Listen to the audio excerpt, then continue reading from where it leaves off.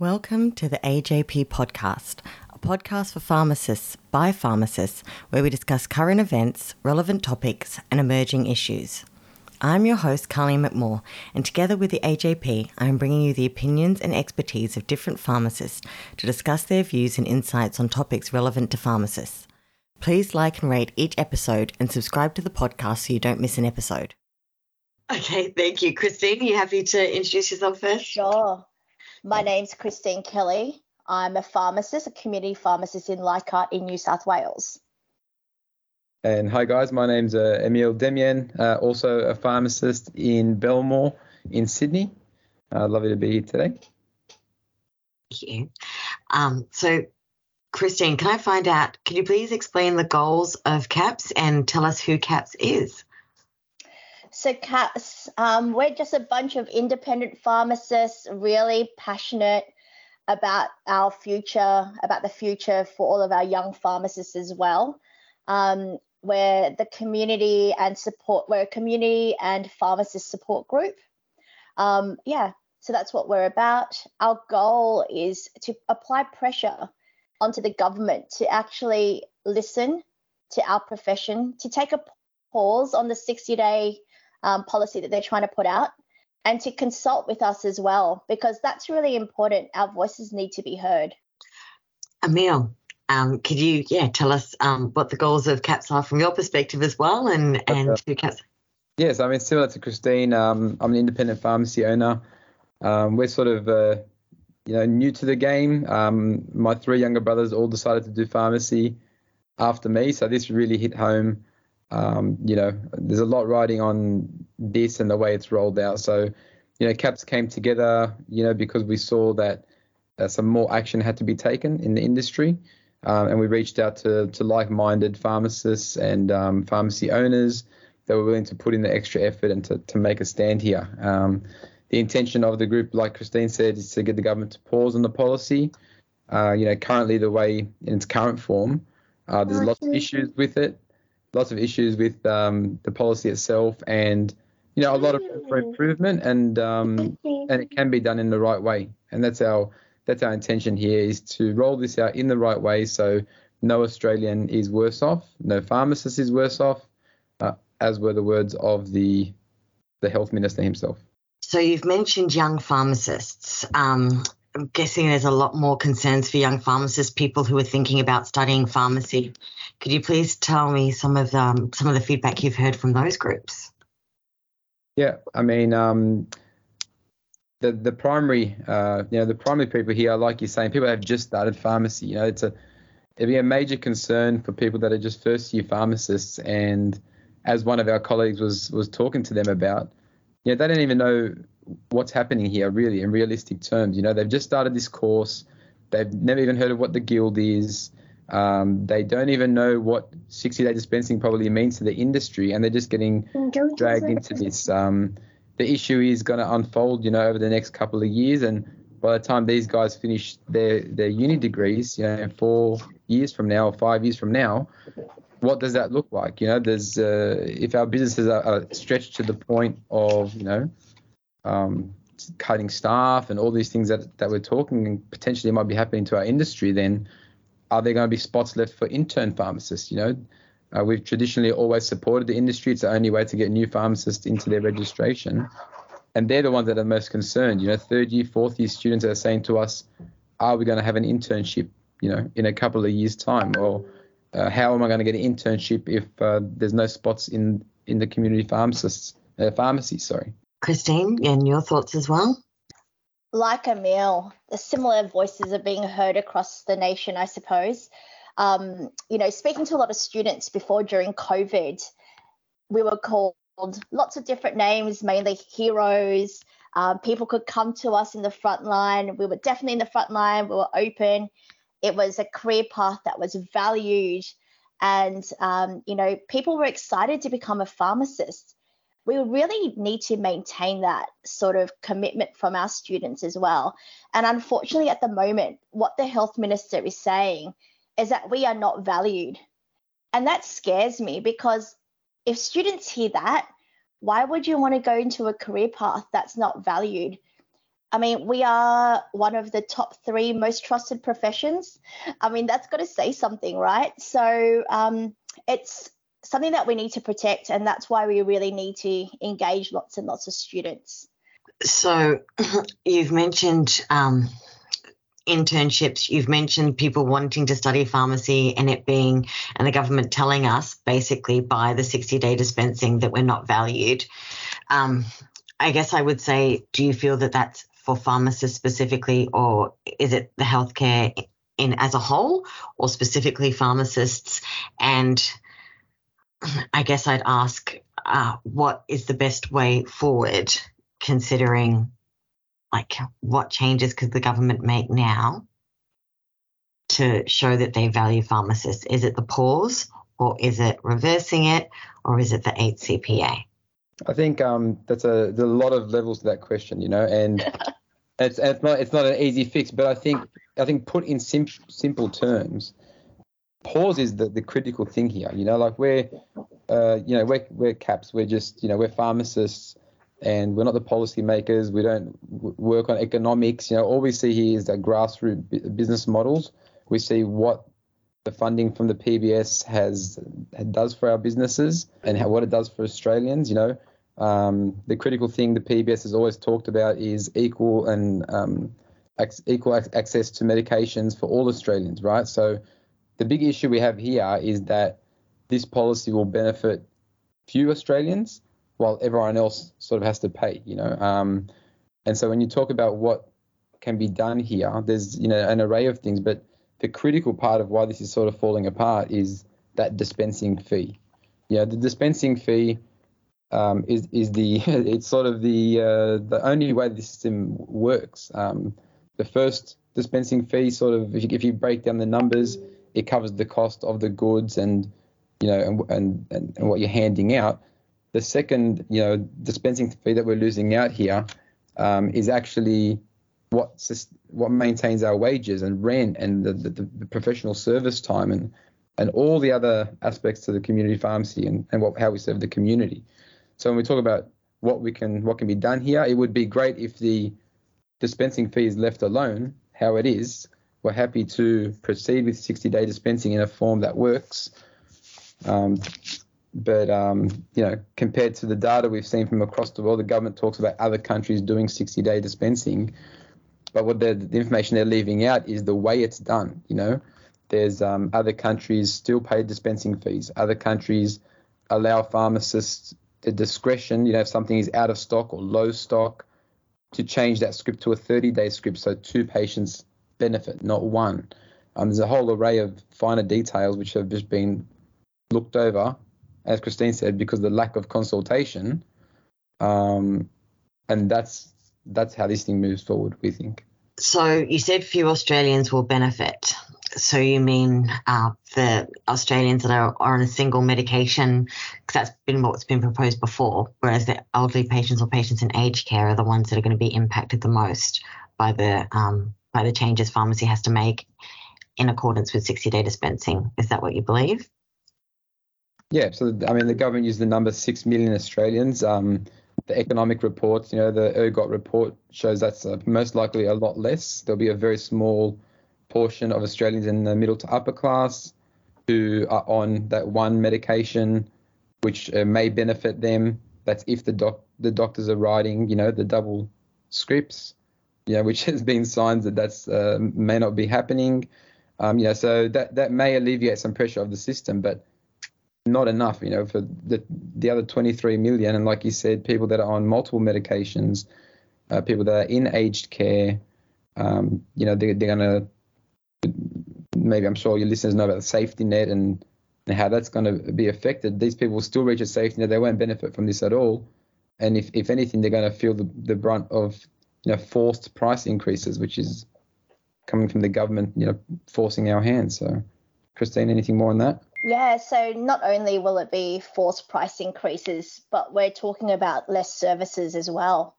So the government's very focused, and Mark Butler actually mentioned that he wants pharmacists and other healthcare professionals to increase their range of services, their scope of practice.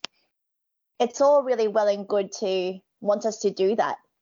But if you take away, 40% of our funding, we can't really have the ability to actually have the money to do that. You need staff to be able to do those extra services. And just like during COVID, pharmacists were very happy to actually ramp up, provide the services that were needed at the time. We're also ready now to do that, but we need the funding to do that. And unfortunately, that is through the dispensing fee that we are going to lose through this 60-day double dispensing. And that's really important. So I think there's definitely ways of going around this where the government can still save face. With 60-day dispensing, they could leave us with the, double, they could give us a double dispensing fee as well, and that would be fine. They can lower the cost of living for people by halving the co-payments even. There's a lot of suggestions that all they need to do is actually just listen and obviously consult, which they haven't done, and they're not willing to do at the moment. Yeah. So because I know different pharmacy groups have been going to Canberra, meeting, having discussions, but there hasn't been a lot of consultation. So I might ask, so from a general perspective, just for a lot of people who've just been introduced to CAPS, why are CAPS needed your group to be formed? And because we've got some other bodies representing pharmacists, but what specifically is for your group? Of course. Well, I mean, look, I think at a higher level, obviously, you got the Pharmacy Guild, they have their interests. You have the PSA with their interests. You have some large franchise groups with their interests. But at the end of the day, all those organizations don't mean anything without the pharmacy students, the pharmacists, and the owners operating those pharmacies in the community. And so, there's a bit of a disconnect sometimes between, fees being paid and membership fees and franchise fees. That keeps those businesses running in essence. But, what keeps the grassroots running is what we do, and community pharmacy in Australia is one of the best pharmacy services in the entire world. And that's well documented. And that's because of the structure that we have. And we believe, so as CAPS, we sat down one night and we said, what other profession can give a free service the way we do? You can't go to your accountant, you can't go to your doctor, you can't call your lawyer just to have even one question, but we, we're there all the time. You can ask your pharmacist anything you want. We're the first point of call. Then, the more pharmacists we're speaking to, we've got thousands of people now jumping on board to our CAPS movement, and pharmacists are messaging and calling all around the nation telling us stories, how many times I've resuscitated someone in my pharmacy because while they're having an anaphylactic shock, they think of the pharmacy. I want to go there to get my help. People come in bleeding, they need help. Mothers come in, with angst and stress about what's going on. First point of call, pharmacist. 5 minutes, 10 minutes, 30 minutes, you can sit with us and we'll just chat to you. And the list goes on and on, free deliveries after hours, free phone calls. Pharmacists hand out their mobile number to nearly all their patients and, hey, just give me a call if you need anything. That's how we finish off our sentence. And that all comes and is encompassed by this. So, as CAPS, we sat there and we said, what's going on here? Like, this is targeting the heart of what we do. In essence, it's going to change the way that we even consult our patients. Like, we don't want this change. We don't want to be forced to have to treat our patients differently, fairly, or decide between one patient and another. That's not how community pharmacy operates in Australia. And that's sort of what brought CAPS together. And, I think, I think our action now is to bring that to the government's doorstep and say, all good and well, you got these deals with big organizations and high-level discussions, but without us and without, the patients being happy with your government, the whole system's going to fall apart. Yeah. So I was going to ask you to tell me about the gatherings in Sydney that have happened and the imminent gathering in Canberra. What would you like pharmacists, staff and the public to know about these? We want everyone to actually hear the truth about the 60-day campaign. So the government's been carrying on that that the Guild is doing a scare campaign. But to be honest, the truth is sometimes scary. So what we are running is the truth campaign, and that is very, very important to put out there. We're wearing shirts in our pharmacies, so then we actively get questions from our communities as to what this is all about as well, because it's important that they completely understand that this policy has not been agreed upon by pharmacists, by community pharmacy, and that no one was consulted about this either, and that the supposed saving is actually not coming from the government like what they're saying. It's coming from our pockets, their community pharmacies. And I would guarantee that almost every single person that I have spoken to about this that thought that it was good originally does not think it's fair. And they have all said that they will ask for 30-day scripts. Now, I put it back onto the government. It's not fair for the customers to actually have to do this.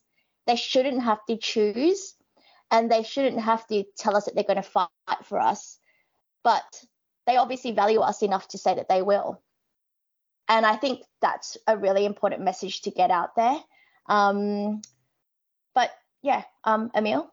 Yeah, in regards to Sydney, we for something that happened really quickly, it sort of happened really naturally, and that's because, like Christine's saying, the truth is simple here. There's a lot of media push and media control initially on the messaging around 60-day, but it unfortunately takes one-on-one discussions with every single person to explain what does it mean, because our best friends, our family, workers in our pharmacy, pharmacists that work in a dispensary don't even understand what that meant. What does 60-minute dispensing mean? So we have to hand out 2. We only get remunerated for 1.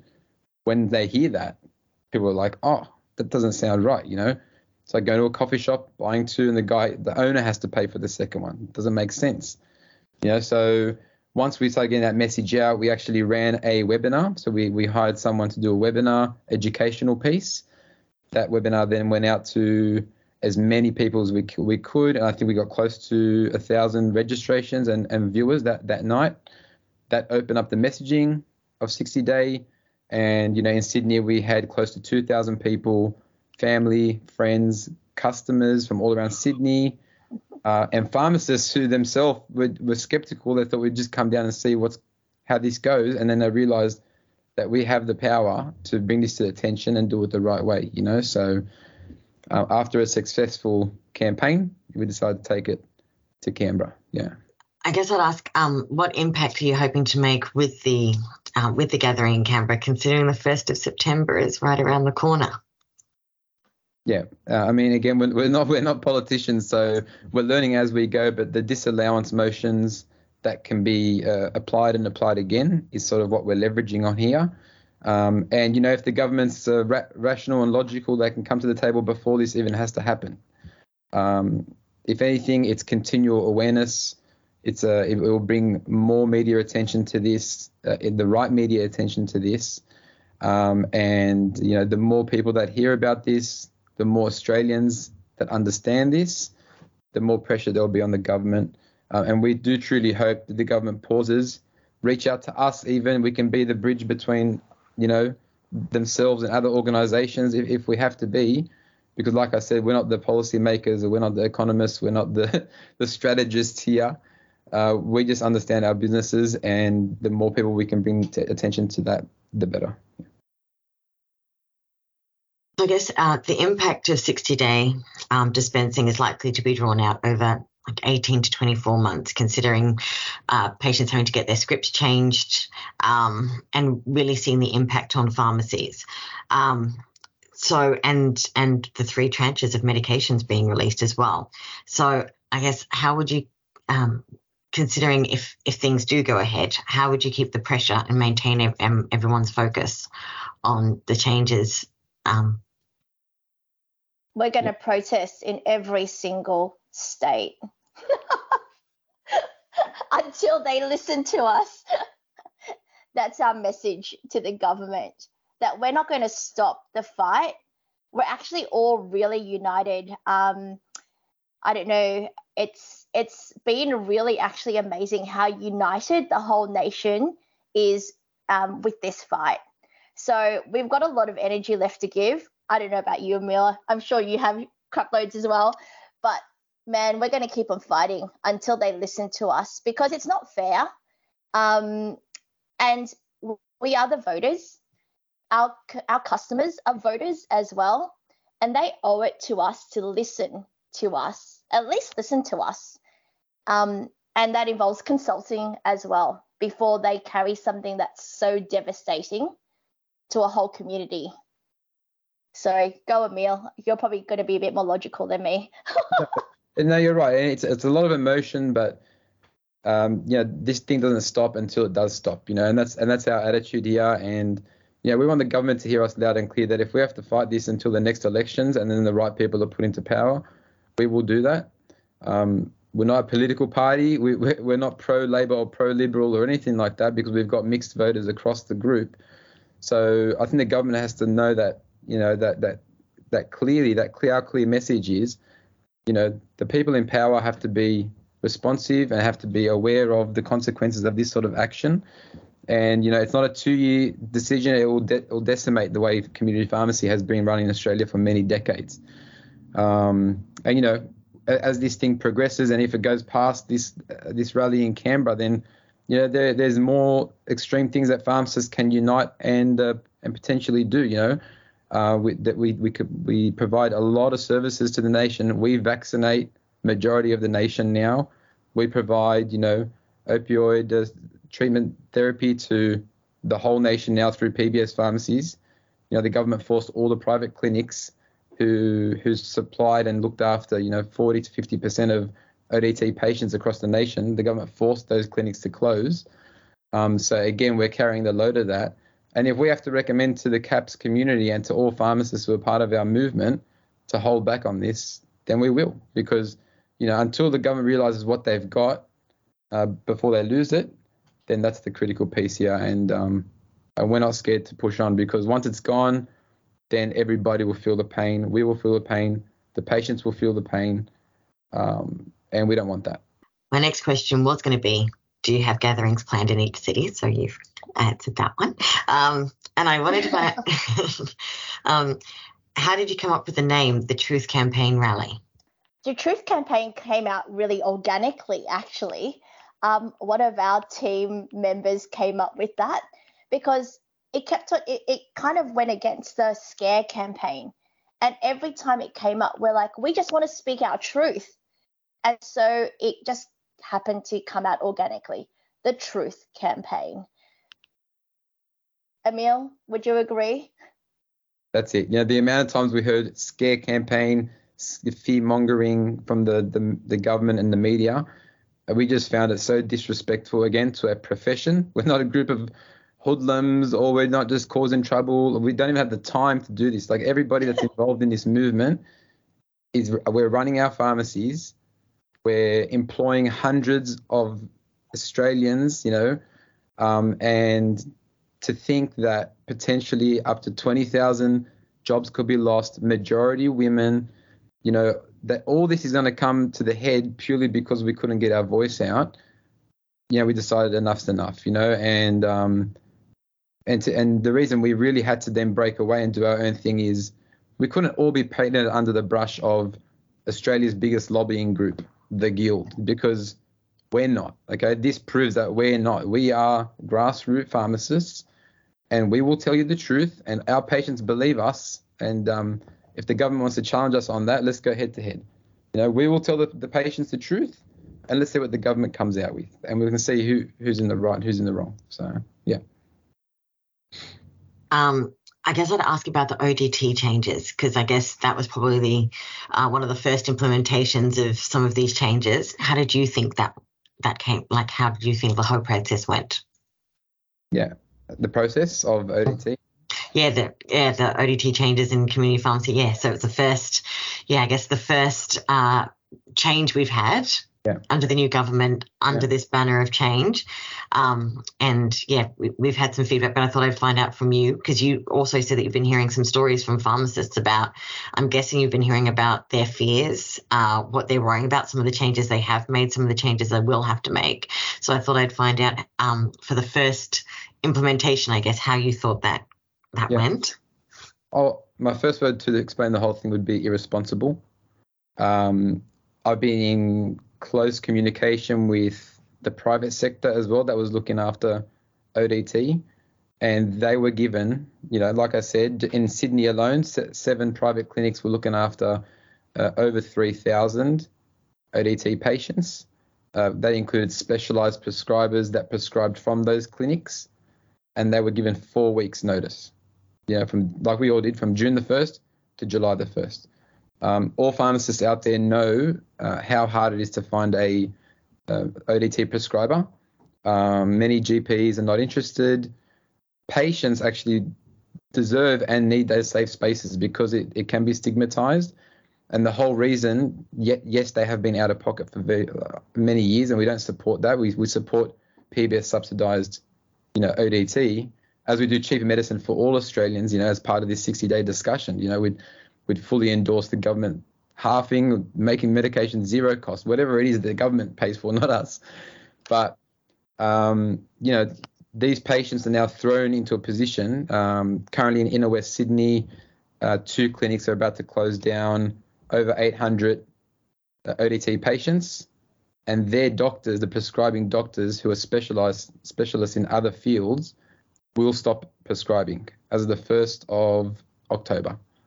Right, so what does that mean for these people?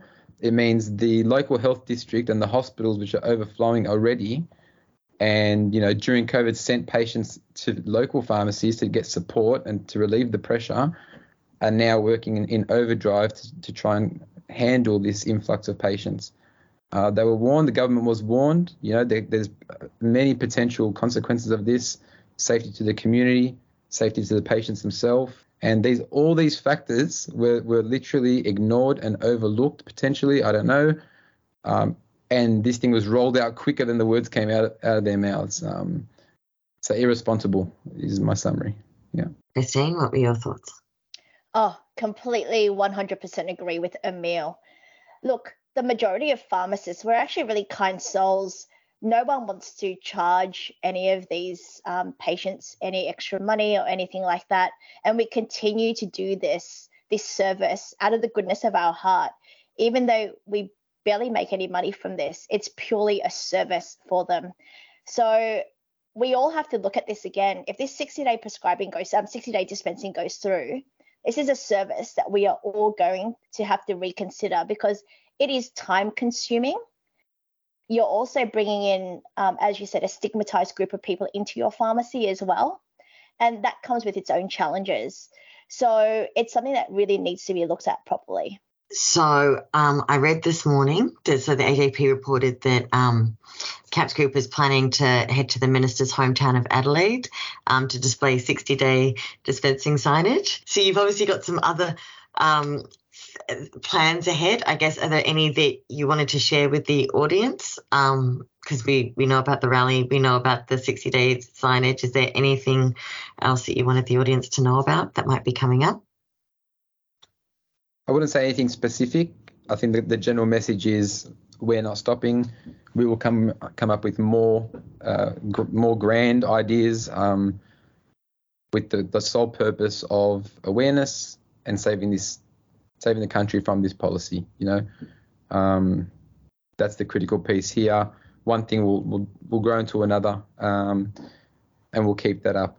I think a big part of this discussion, which is maybe overlooked, and I think a lot of people don't understand. They reach out and they say, greedy pharmacists or pharmacists are just about money and all that discussion. We have to also remind people that we do support cheaper medication. That's it's fundamental to what we're doing as CAPS. And that was one of our first things we said. And first part of our rallies, and we putting the customer first, the patient. This is a patient-centered service. Our pharmacies are patient-centered purely, right? So another thing the government has to do here is think about how they're actually representing the whole nation, and how they can make cheaper medications for all Australians and not just some. That's a critical part of what we're doing here. And that's got to be subsidized by the government. The government has always been in charge of PBS pricing and subsidizing of medications. Why does this have to change now? the government can't get away with not paying for every second box. It's not right. So I thought I'd ask so you've mentioned 60-day dispensing delays, or what else do you think could be negotiated for the 8CPA? On top of 60-day dispensing, obviously pausing that and having a relook at that, I think we can talk about increased services and actually proper remuneration for those services as well that the government is asking us to participate in. A lot of our young pharmacists want to, be more than just doing what we currently do. And we've seen that in our vaccinations. At the moment, it's increased to all the NIP vaccinations as well. We want to see more of the UTI trials, oral contraceptive, participation trials, all those sort of things. Like I recently participated in a hepatitis C trial as well. So there's a lot of things out there that we can be involved in, but we need to be properly remunerated for that. And this is, mind you, on top of what we're talking about with dispensing. So because with every extra service that we provide in our pharmacies, we need to also employ people for that. So we cannot employ people if we don't remain viable. And this is one of the reasons why this policy isn't going to work. So in the end, like for me with CAPS, I really want to make sure that people understand in our pharmacies that, as Emil said, we want to lower the cost of living expenses for people as well. We want cheaper medicines for all in a proper way. And we also want to increase our services. So then we can take the we can take the brunt of, we can take the burden from the healthcare services that are out there already. Like our hospitals are dying at the moment. Our GPs cannot cope at the moment. So if we also have to reduce our services, what's that going to mean for our communities as we go further along this? Are we going to have people that are going to literally, be even more sick or die because they cannot see a pharmacist, they can't see a doctor, they can't get into the hospitals? There's lots of long-term consequences that haven't been thought about. And that's what we're seeing in the front line here. Yeah, I think it's important to jump off that as well is there's been a lot of, us versus them as well through the media, which, I would call fear-mongering. But the truth is pharmacists across Australia work side by side with our general practice doctors, and we actually work so well together that you form a community in your suburb. We take pressure off them, they take pressure off us, we help our patients, holistically. And I think that idea that it's us versus them at this top level has to get stripped out. All our CAPS guys, we've spoken to local GPs. We've got GPs coming to Canberra to support us in this because they understand the pressure that they're under. There is less general practice prescribers setting up shop in Australia at the moment. That's well documented. There's a lot of prescribers retiring. That's going to make the problem even worse. When we took the burden of vaccines off the GPs because they were doing everything else and more, they were so happy. Then they're still doing it now. They're calling us, hey, you still doing COVID vaccines? Oh, yeah, we are. Oh, beautiful. I'm going to send a whole bunch of people up to you because we don't have the time to do the vaccine. We don't have the time to do the vaccine. And our answer is, great, we'll help you out. And that's the whole image here, So, and because of that, similar to what Christine's saying about the remuneration in the 8CPA, same job, same pay is also as critical, The GPs are under a lot of pressure as well at the moment. They're getting cuts left, right, and center. But at the same time, we're in a position where we're taking a lot of that burden from the government. But really, it's got to be brought to equality again. And it's a deep issue. I think it's a broad issue. And 60-day dispensing or double dispensing is, one major trigger point, which is going to cause a cascade of bigger problems. And unless they act quick, I don't know where this is going to end. I mean, one other thing I'd like to add to that, an example, a really easy example is when a cardiologist sends a patient into a pharmacy with their little spreadsheet go to your local pharmacy, get your blood pressure taken twice a day for the next 2 weeks. We do that for free. That's 20 minutes from our day that they're getting for free. Now, if we have to go back and charge that patient for that service twice a day for 2 weeks, what's that going to mean? Can people really afford that? Do they have to go sit in the hospital to get their blood pressure taken? And then what does that mean for the cardiologist as well? How's he going to get accurate results? Not every patient can afford a blood pressure machine. Not every patient can afford to see their healthcare professional all the time. So I think that's a really easy one, and it happens in every pharmacy. Yeah, and we're seeing an increase in even the gap charge, right? So bulk billing's also on the decrease, So who's actually no one is actually saving. Even this, call it 6 million potential saving on double day dispensing, it's just going to result in a whole bunch of other charges across our sector, across the GP sector, and then people have to choose cost or health. Is that right? Do I stay at home because I can't afford to actually go see the doctor or pay for the medicine? It's really going to cause a lot of issues. Yeah. So the government not hearing us has definitely been a consistent message. But the government has brought in other groups to talk about ACPA. Other groups have had lots to say about what's happening. So I guess I'd ask, is the government listening to anybody, or do other people have more say? I thought I'd ask about your views. They're listening to every other profession except ours. That's what I would say right now. So if anything, that's the real kick in the guts at the moment, is that if you want to talk about our profession, speak to people in our profession. We're the ones that know what's going on. Don't speak to the GP or the dentist or the physio about pharmacy. I mean, I wouldn't have any idea what's going on with the remuneration for a physio. So I'm not going to want to be on the table to speak about that. So the same should go for others. Yeah, 100%. The government kept referring to the PBAC report, that report from many years ago, which was brought out and suggested this. And again, it doesn't matter which government, whose table it came across, clear minds reviewed that document and said, this is irrational. We should not roll this out, And, it's important to note that I think there was maybe one academic pharmacist, out of 13 or 14 panel on that committee, So similar to what Christine just said, I don't think anyone in our industry or profession wants to weigh in on anyone else's. And I really think the government should take it seriously, respect our profession for what it is, talk to every person that's involved in pharmacy. Don't just listen to one party. We're all about that. Speak to us. Where's the grassroots guys?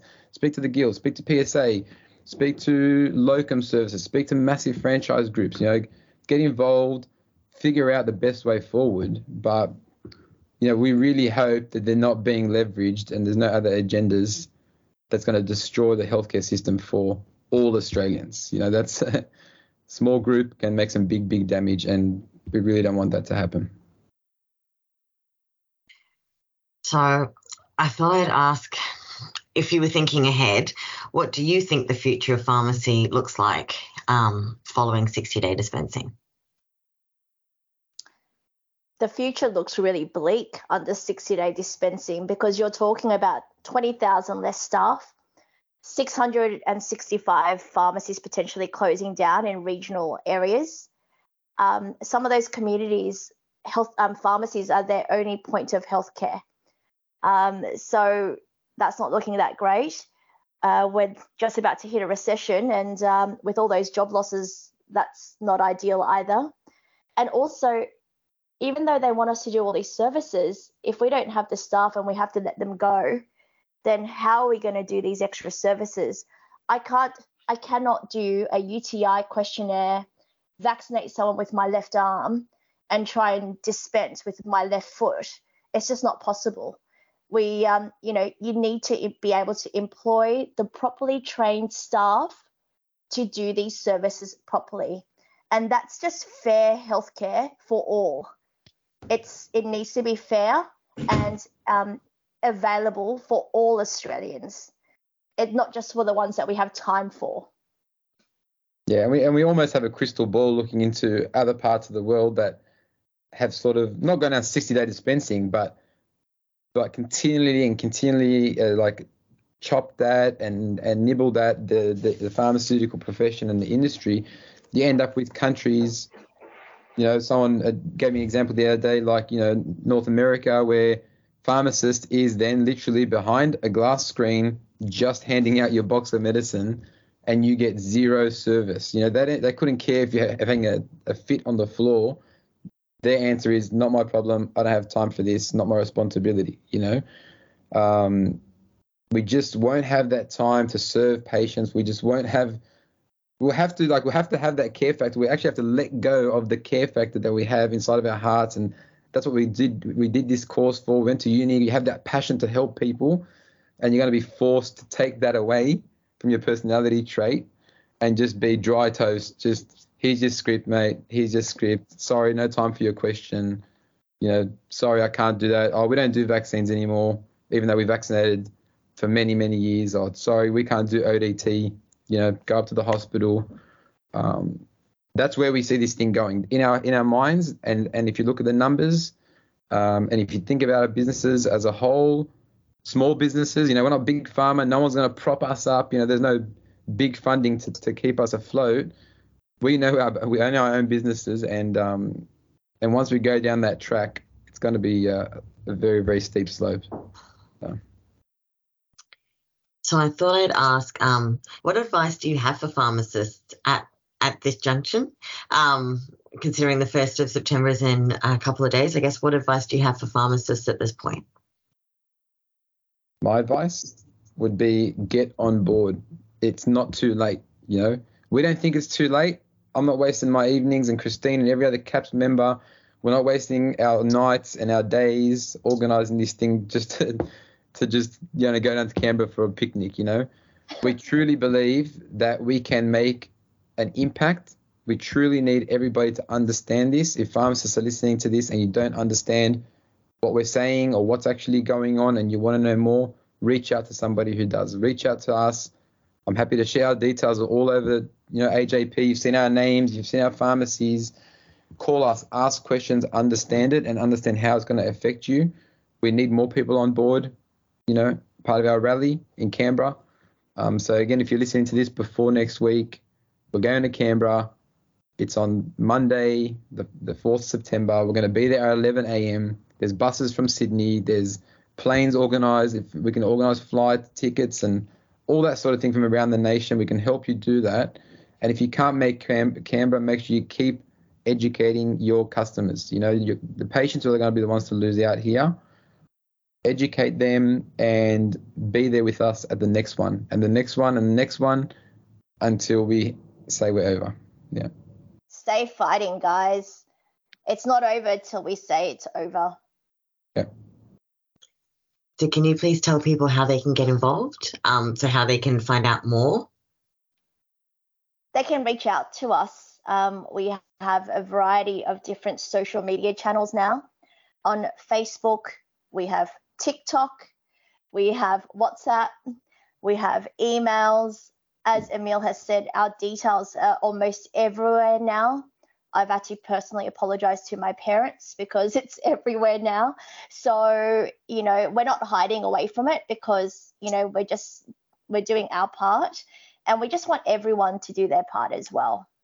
So what else would you say, Emil? I think probably if you don't know anybody involved, you can't get our registration links and WhatsApp invites right away. Facebook, I think, is probably the easiest. Go to the CAPS group on Facebook, or jump onto Pharmacists of Australia, I think it is, and then from there on our pages we've got links to our WhatsApp chat groups. We've got links to the protest to register. We've got links to bus schedules to get you to Canberra, and I think that's the best way forward. Just jumping on our chat platforms is really powerful because a lot of people are learning a lot. A lot of people are feeling empowered. And like we said, it's a truth campaign. So the more facts you know, the more passionate you'll feel about this, and you'll realize we're on the right path. Yeah. Is there anything that you wanted to share that I haven't asked you? No, the link is actually capsaustralia.org for all those that don't know. So that makes it nice and easy, capsaustralia.org. So please reach out. We need more activators. We want everyone on board, including the students, families, supporters, our communities. We want them to write letters to their MPs. We want them to call their MPs. Yeah, is there anything that I haven't asked you that you wanted to share? Do you want to come to Canberra? I'm very passionate about 60-day dispensing, as you can tell. And I lived in the UK and studied pharmacy over there as well, and I've seen the impact that it's made over there. So for me, it's about I think it's the quietest our household has ever been. Once they announced it, I think we were just really gutted, and trying to, I don't know, think of ways to challenge people, but I think people are just really sad at first, and then they were just thinking about all the things that they had to do and all the people that they had to let go of and all the uncomfortable conversations they were going to have, because it's been hard. COVID was hard. Patients were very anxious, and now patients are quite divided. Some are like you said, you get lots of money, you're rich. I've even had arguments with my colleagues at work who were like, but Chemist Warehouse, like, he was just buying the most expensive house in Toorak and he was just selling his stuff. I'm like, yes, he does not represent the majority of us. But yeah, it's quite interesting educating one person at a time, and I don't know, trying to get the government to understand. Yeah, I guess listeners first and then understand a second. But yeah. The news of our Sydney campaign made it all the way to the UK. And I think it resonates. And the reason why I know that, I had a customer of mine that came in, and her brother had come in for a lot of advice from me before, when he was on holidays here. And he went back home, and I have a pretty unique voice, I suppose. And suddenly he heard my voice on TV, and he quickly looked and he went, oh my God, that's Christine.